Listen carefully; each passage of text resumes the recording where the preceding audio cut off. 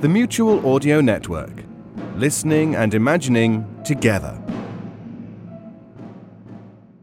The following audio drama is rated G for general audiences. The following audio drama is a production of 63 Audio and the Narada Radio Company, a proud member of the all-new Mutual Audio Network.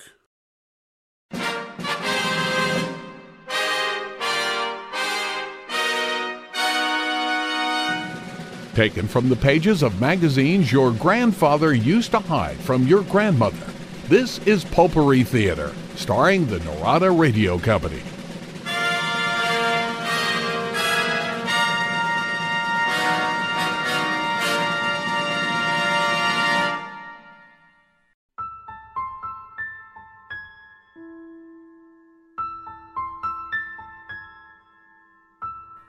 This is a tale of the supernatural involving the U.S. Navy. Yes, on the surface, it is rather a contradiction, but this will be cleared up soon enough. More specifically, this tale concerns a U.S. naval court-martial. Our story is called Lights and was penned by Philip Fisher. It appeared in the December 1939 issue of Famous Fantastic Mysteries magazine. If you've been with us for our earlier episodes of Potpourri Theater, you'll know that we are bringing you a wide variety of stories for your listening pleasure. So far, we've presented tales from science fiction, crime, and Western genres, and tonight we enter the realm of the supernatural. In episodes to come, we hope to bring you such fields as war stories, tales of the average Joe, romance, the jungle, and the untamed frontier. But let's get started on our story for tonight. The play takes place in the early 1920s, when the U.S. Navy had a regular presence in pre-communist China. Our opening scene is in a military courtroom on a naval base along the Yangtze River. Lieutenant Warren Carey is being court-martialed for mutinous insubordination, and his commanding officer, Captain Kennert, is also on trial for the loss of his ship in the Yangtze. Lieutenant Carey, however, claims that he did not commit mutiny. His actions were intended to save his ship from collision with another vessel.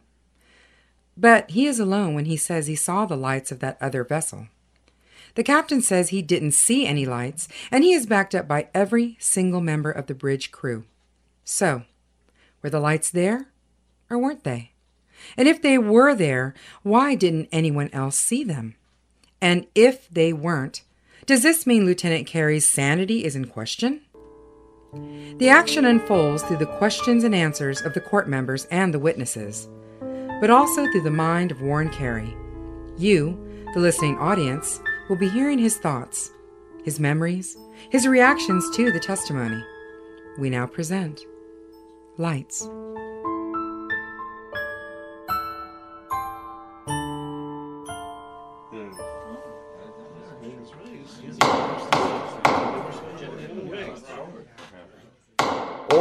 Order! Captain Kennert is testifying as to the seamanship of Lieutenant Carey. Please proceed, Mr. Judge Advocate. Thank you, Your Honor. Captain Kennert, you've heard from your ship's officers that Lieutenant Carey's seamanship up to the time of the incident was never in question? Yes, and I agree with their assessments wholeheartedly. Lieutenant Carey was always highly competent on the bridge, both in calm and in storm, and what's more, well, by God, there's nobody I would trust more fully to keep safe position when the destroyer division is making 25 knots in close column.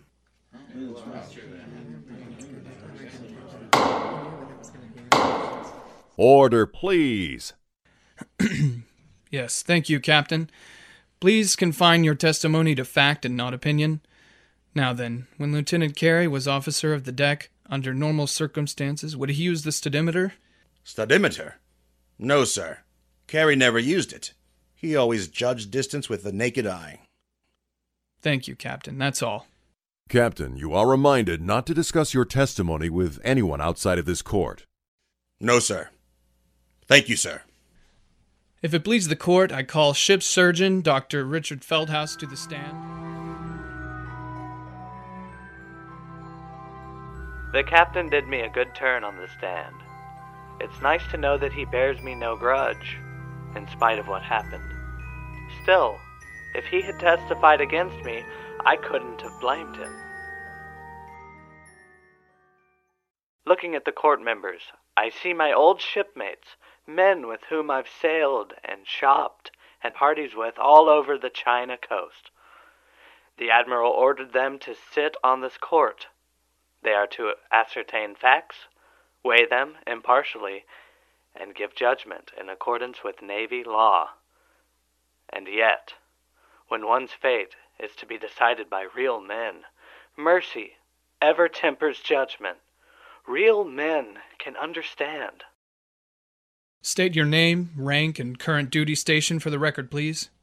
Richard Feldhaus, Lieutenant Commander, U.S. Navy, temporarily assigned to Shore Hospital, Shefoo, prior assignment, USS... I shudder whenever I think of that night on the lower Yangtze, when I, and only I, had seen those lights. Every man on the bridge that night when the thing occurred has sworn to not seeing a single light. They swore it in my trial, and they swore it before at the captain's, and I alone was in the affirmative. I don't know this for a fact, of course. I didn't hear them swear so in court. But that night I heard them declare themselves, and why should they change their testimony before the court? What was it that night? What did I see? Why did I see it when no one else did? Am I different from other men? Am I gifted? Why? Why has it been given to me, and me only, to see what was withheld from the sight of all the other men on the ship, those lights? Or am I prone to temporary hallucinations? That's what the captain hinted earlier, trying to show extenuating circumstances. Oh, Dick Feldhaus is on the stand now. What's he saying? No, of course not. For the last year and a half, I have served, fished, hunted, shopped, and seen the sights with, and doctored Carey. He is not insane. Oh, Dick, you are my friend, aren't you? Thank you for those kind words, Doctor. But what are they saying? Insane? Is there no question of my sanity? Surely they couldn't bring such a judgment to bear. And yet, I had been the only man to see. And then there was that trouble on the bridge with the captain. No, I wasn't even temporarily mad.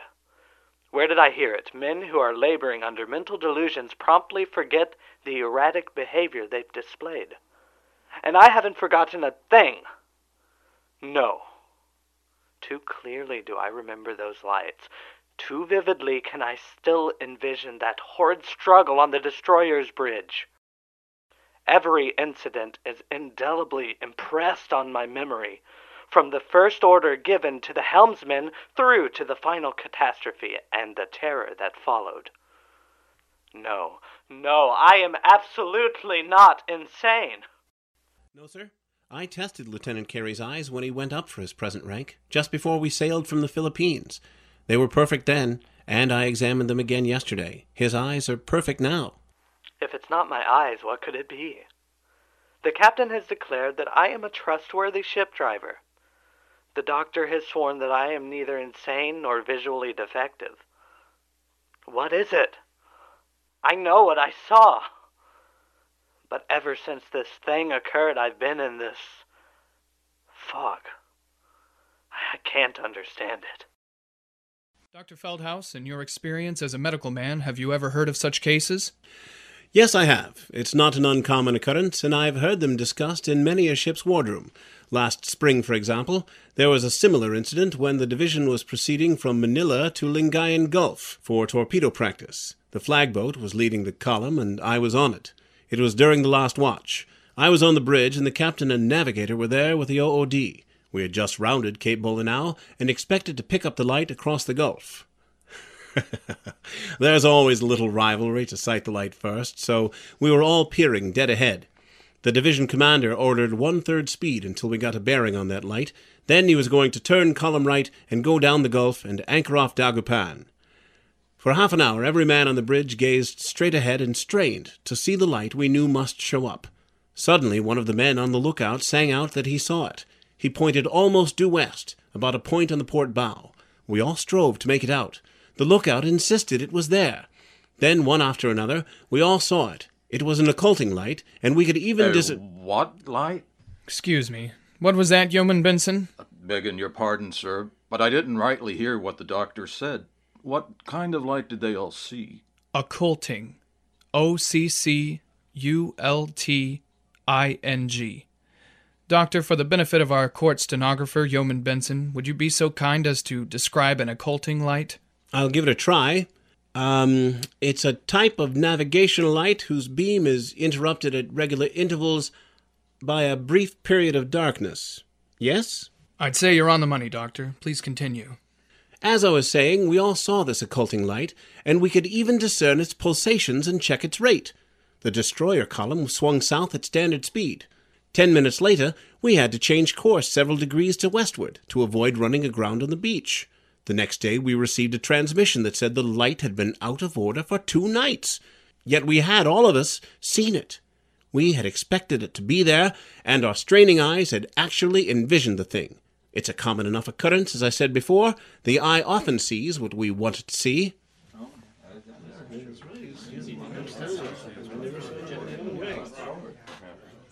Doctor, is it really the eye that sees this specter of a light that doesn't exist?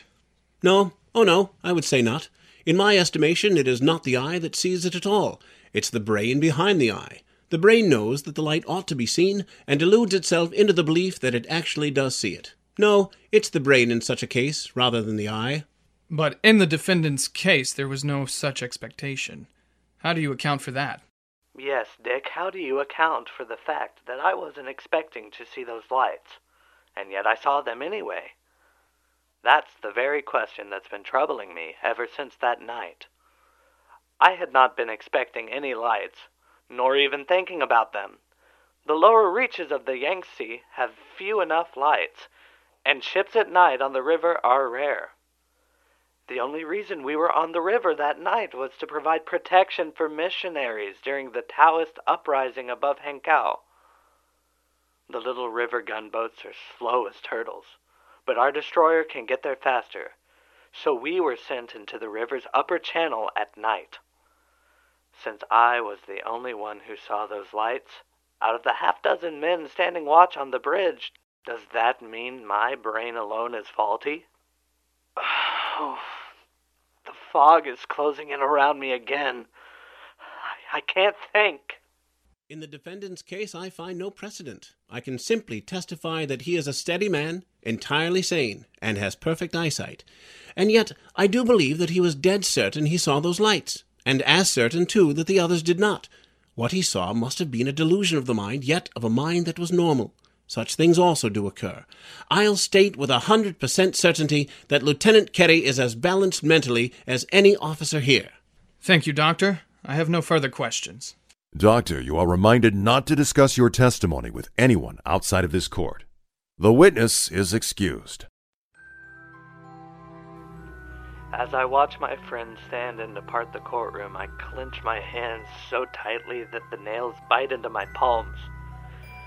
The captain is for me, and Dick Feldhaus has just demonstrated his support of me. And yet, what can the court do? I committed a crime that, in the olden days, would have had me hanging from a yardarm. And my excuse was what? Simply that I had seen something that no other man had seen. The mere fact that the catastrophe I tried to prevent came as soon as the captain took over from me could have but little weight with a court that must decide my fate on tangible fact. And yet, good God in heaven, it must be excuse enough. I had seen the lights. The captain had interfered. Disaster had followed. Surely the court will understand that when I stand in the witness box to testify on my own behalf. The court will adjourn for a short recess, and the judge advocate will call Lieutenant Carey to the stand when we reconvene.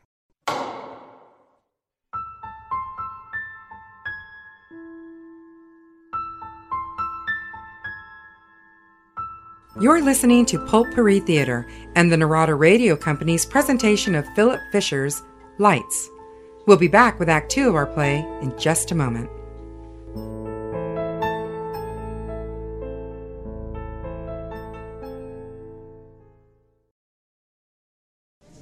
Here you go, sir. Nice, fresh, piping hot Stoopnagel's coffee.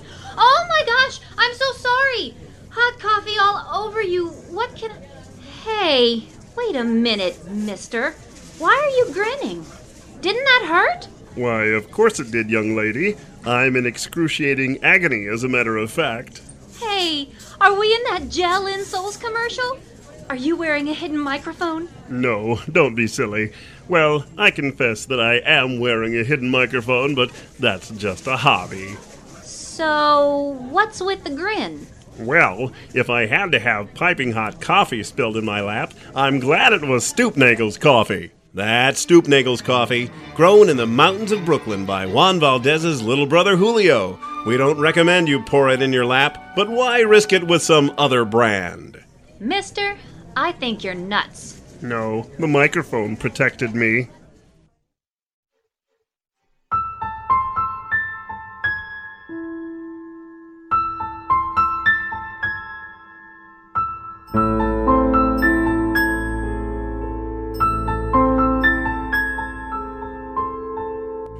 Let's return to the courtroom, where Lieutenant Warren Carey is about to take the stand at his own court-martial for mutinous insubordination. This is Potpourri Theater, starring the Narada Radio Company, and the play is called Lights by Philip Fisher. Swear that my testimony shall be the truth, the whole truth, and nothing but the truth, so help me God. State your name, rank, and current duty station for the record. Carey, Warren, Lieutenant, U.S. Navy, temporarily assigned to Administration Office, Shore Hospital, Shefu. Be seated, Lieutenant. You are taking the stand on your own volition to testify on your own behalf as to the events laid out in earlier testimony? Yes, sir. Very well. Please take us through the events as you remember them. Is anything wrong, Lieutenant? No, sir. It's just that I remember everything so vividly. It's all I've thought about for the past week. And now that I'm on the stand, it's hard to get started with the telling of it. Just do your best. Thank you, sir. I was officer of the deck. The captain had gotten himself a hasty meal from his Filipino steward in the emergency cabin on the bridge. The navigator had plotted changes in course, and had gone below to finish his coffee with the other officers. There was a half hour to go on the second dog watch, and in the back of my mind I was going over some points I wanted to impress upon the chief boatswain's mate when he took the 8 o'clock reports. One of these points was a tear in the awning canvas, where it was stretched tight over the ice locker just abaft of the bridge. The awning was beginning to flap in the breeze, and this night I needed silence on the bridge. This way I could sense better any variation in the hum of the forced draft blowers. You see, in the currents of the lower Yangtze, all things must be anticipated. The officer of the deck must know as soon as the fire room watch that something has gone wrong. He must have the forecastle gang ready to let go the anchor, even before word of the lost steam has come through the voice tube. May I have a glass of water, please?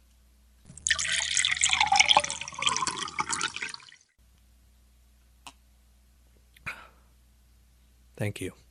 Well, I was standing on the starboard side of the bridge, near the rack of tubes, leaning on the sill of the open port.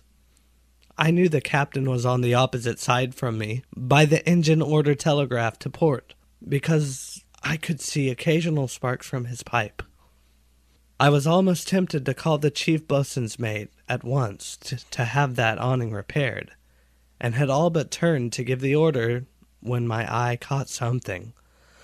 A light of some kind, still dim in the distance.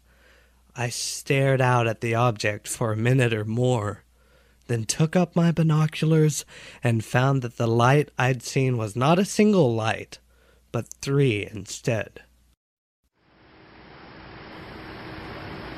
Starboard lookout. Yes, sir. Do you see any lights about 3 points on the bow? pretty far off? No, sir. Try the glasses. Don't see a thing, sir. Certain of it? Absolutely, sir. Thanks, Lookout. Return to your post. Oh, let me have the glasses back. Yes, sir. Here you go. After my conversation with the lookout, I glanced at the clock on the bulkhead behind the helmsman. There was nothing to record. It was just a matter of habit with me. The flapping of the canvas over the ice locker had stopped bothering me, had become a part of the normal respiration of the ship. I thought to leave it until the 8 o'clock reports to inform the bosun's mate about it. I turned back to my open port, but discovered the captain staring into the blackness and filling his pipe. I paused, tentatively, at his elbow, undecided for a moment whether to remain where I was or assume the captain's former position near the annunciators. Something urged me to remain. Lieutenant? Captain? Did you see something? Thought I did, sir. Looked to me like a ship's light off to starboard. I don't see anything through my binoculars. The lights are there, sir, all right. Seem nearer now, too. I don't make anything out. Here, sir, sight along my arm. About 2 points on the bow, sir. Left a bit, Captain. There, that's it. See them now, sir? Don't see a thing, Carey. Damn pipe's gone out again.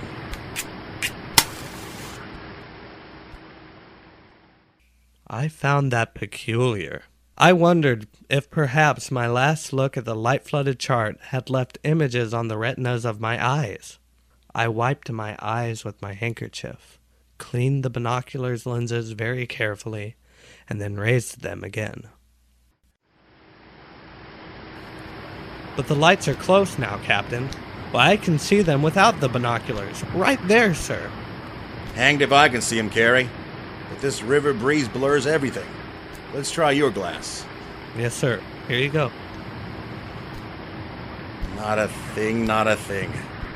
You'd better have your eyes examined, young fellow. But they're holding steady, Captain. A ship as clear as day, heading from starboard across our course. I can see her masthead and port running light, and cabin lights topside.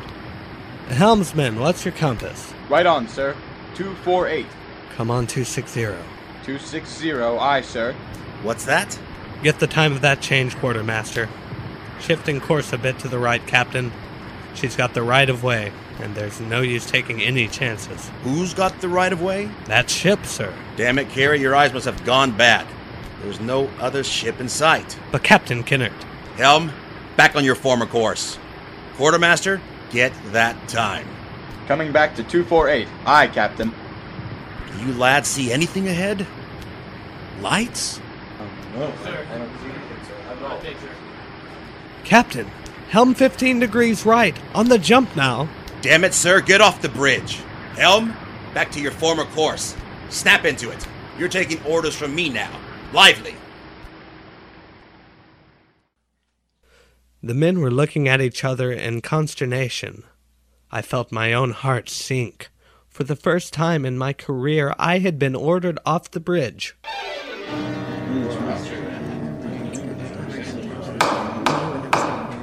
I was worried about Mr. Carey. The skipper was real mad at him.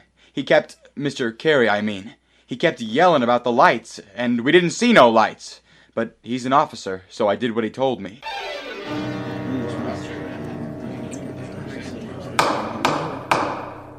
After I wrote down the time of that last course change given by the captain, I looked up and saw Lieutenant Carey's face in the glow of the chart table.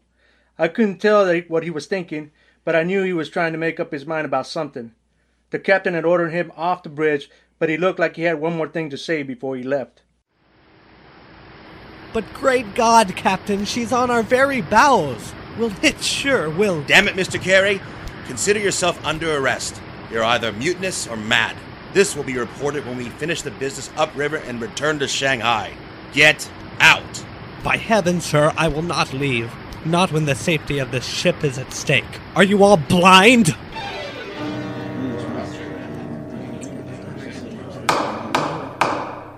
Mr. Carey ran to the annunciators and jerked the signals for both engines to full reverse. Then he shoved me aside and spun the wheel to starboard. The captain grabbed Mr. Carey and called to the lookout to drag him below.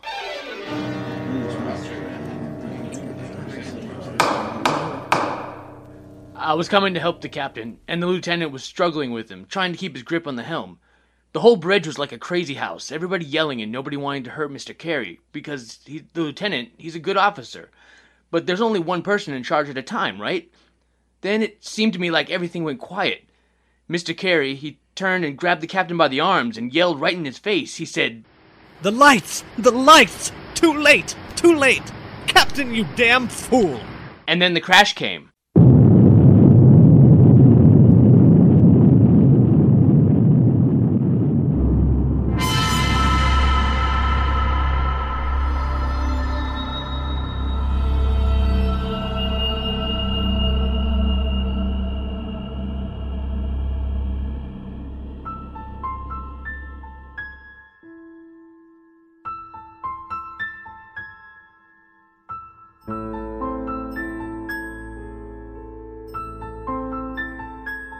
You're listening to Potpourri Theater and the Narada Radio Company's presentation of Philip Fisher's story, Lights. We'll be back with the conclusion of our thrilling tale right after this word.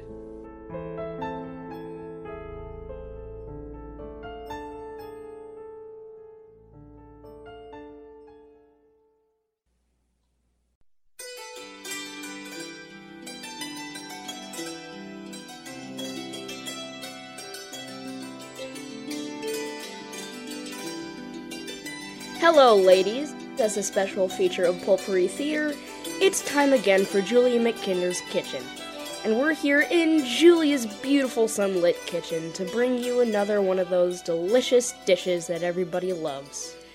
Thank you, Tommy. That was a lovely introduction. And you're looking rather smart today in your Argyle sweater and bow tie. Are you golfing later after the show? No, Julia, this sweater was a gift from my mother, and I promised her I'd wear it for the show, even though we're on the radio. Thank you for that unsolicited compliment, so she'll believe me when I tell her I wore it. Well, I'm happy to help in whatever way I can, Tommy. And now... Isn't the sunlight coming into your beautiful sunlit kitchen casting a lovely glow over everything, Julia? Yes, Tommy, it's very nice. And... Is it too bright in here for you?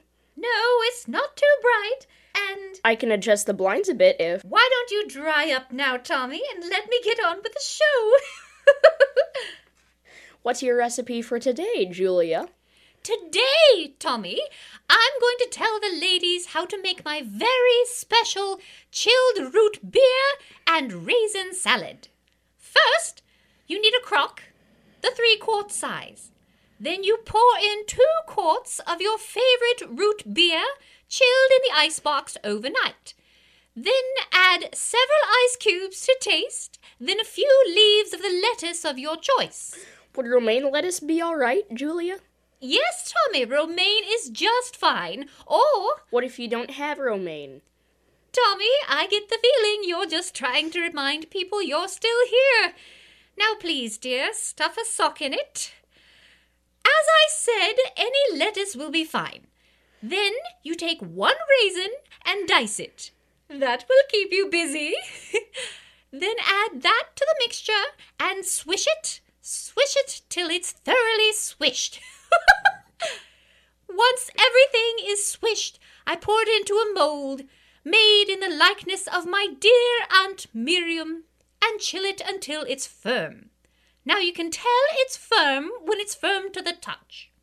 Serve it with roasted mashed potatoes and a nice braised goat, smothered in French fried garlic butter. Enjoy! You've been listening to Julia McKinder's Kitchen, and we now return you to our regularly scheduled program.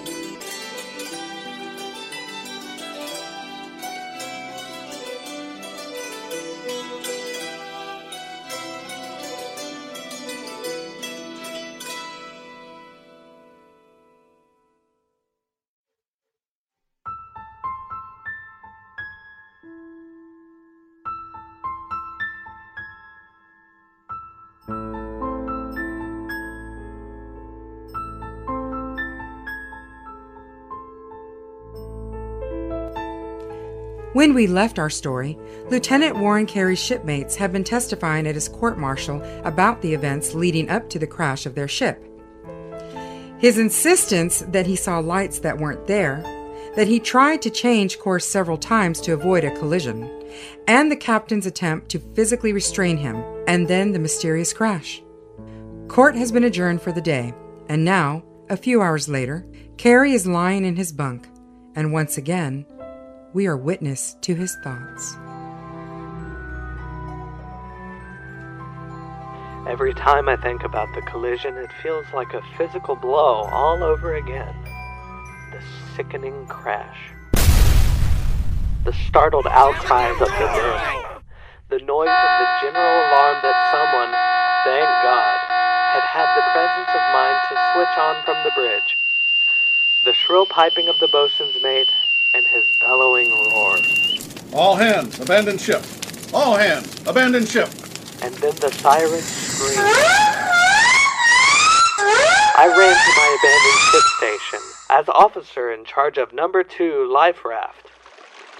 Later, I remember coming to, clutching a bobbing float. My body numb from the swirling waters of the Yangtze, my mind just as numb from shock. Rescue, then court-martial, the captain for the loss of his ship, me for mutinous insubordination. And yet, I had seen those lights. Oh, this damn fog closing in again.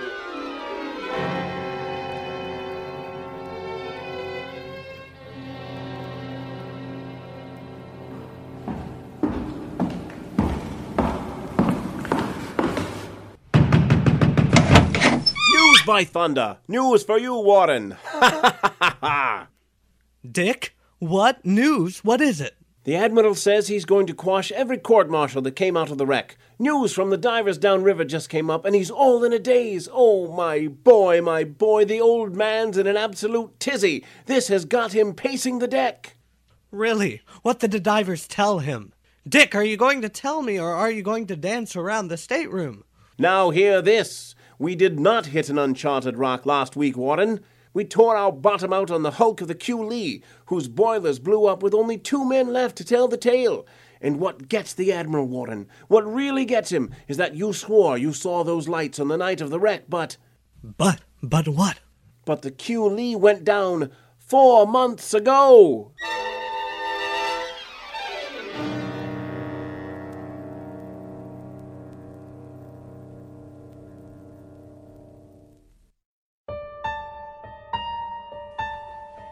So, the Q Lee had already sunk when Lieutenant Carey saw her lights that night. What force was it which caused the lights to be seen? And why was Carey the only one chosen to see them? Lieutenant Carey and Captain Kennard were both vindicated. But that doesn't mean the United States Navy came right out and admitted the existence of supernatural forces. Oh no. Nor did they fully accept the fact that Carey had actually seen those lights. Would you have expected anything else?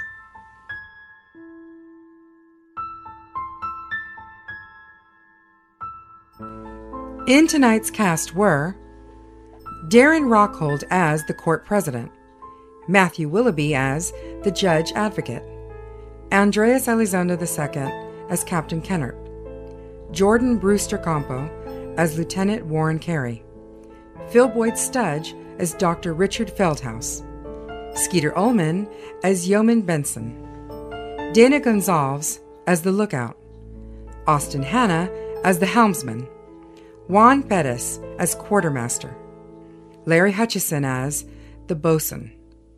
Your announcer was Lisa Ayala. Lights, the 4th broadcast of Pulpery Theater, was written by Philip Fisher and was taken from the December 1939 issue of Famous Fantastic Mysteries, and was adapted by Pete Lutz, who also directed and produced this program.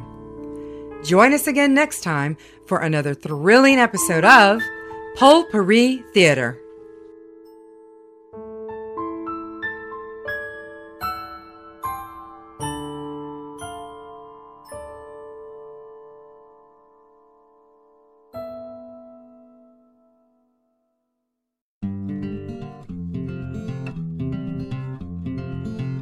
The preceding production was sourced from materials in the public domain, except where indicated. The audio play script and the production itself are original works and are the property of their creator, and thus protected by copyright. This production was pre-recorded and mixed at 63 Audio, Corpus Christi, Texas. Remember, Potpourri Theater is your source for the best in audio drama. This has been a 63 Audio production.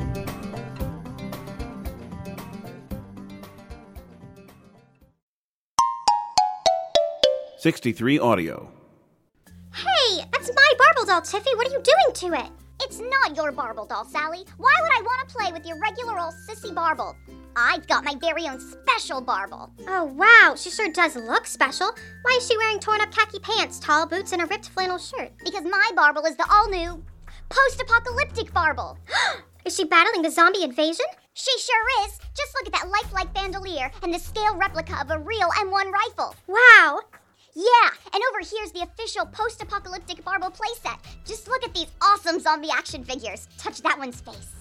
Ew, it feels so real. Ah, his eye popped out. I know. Don't you just love it? It's awesome. I'm gonna run home and ask my mommy if I can have the post-apocalyptic Barble too.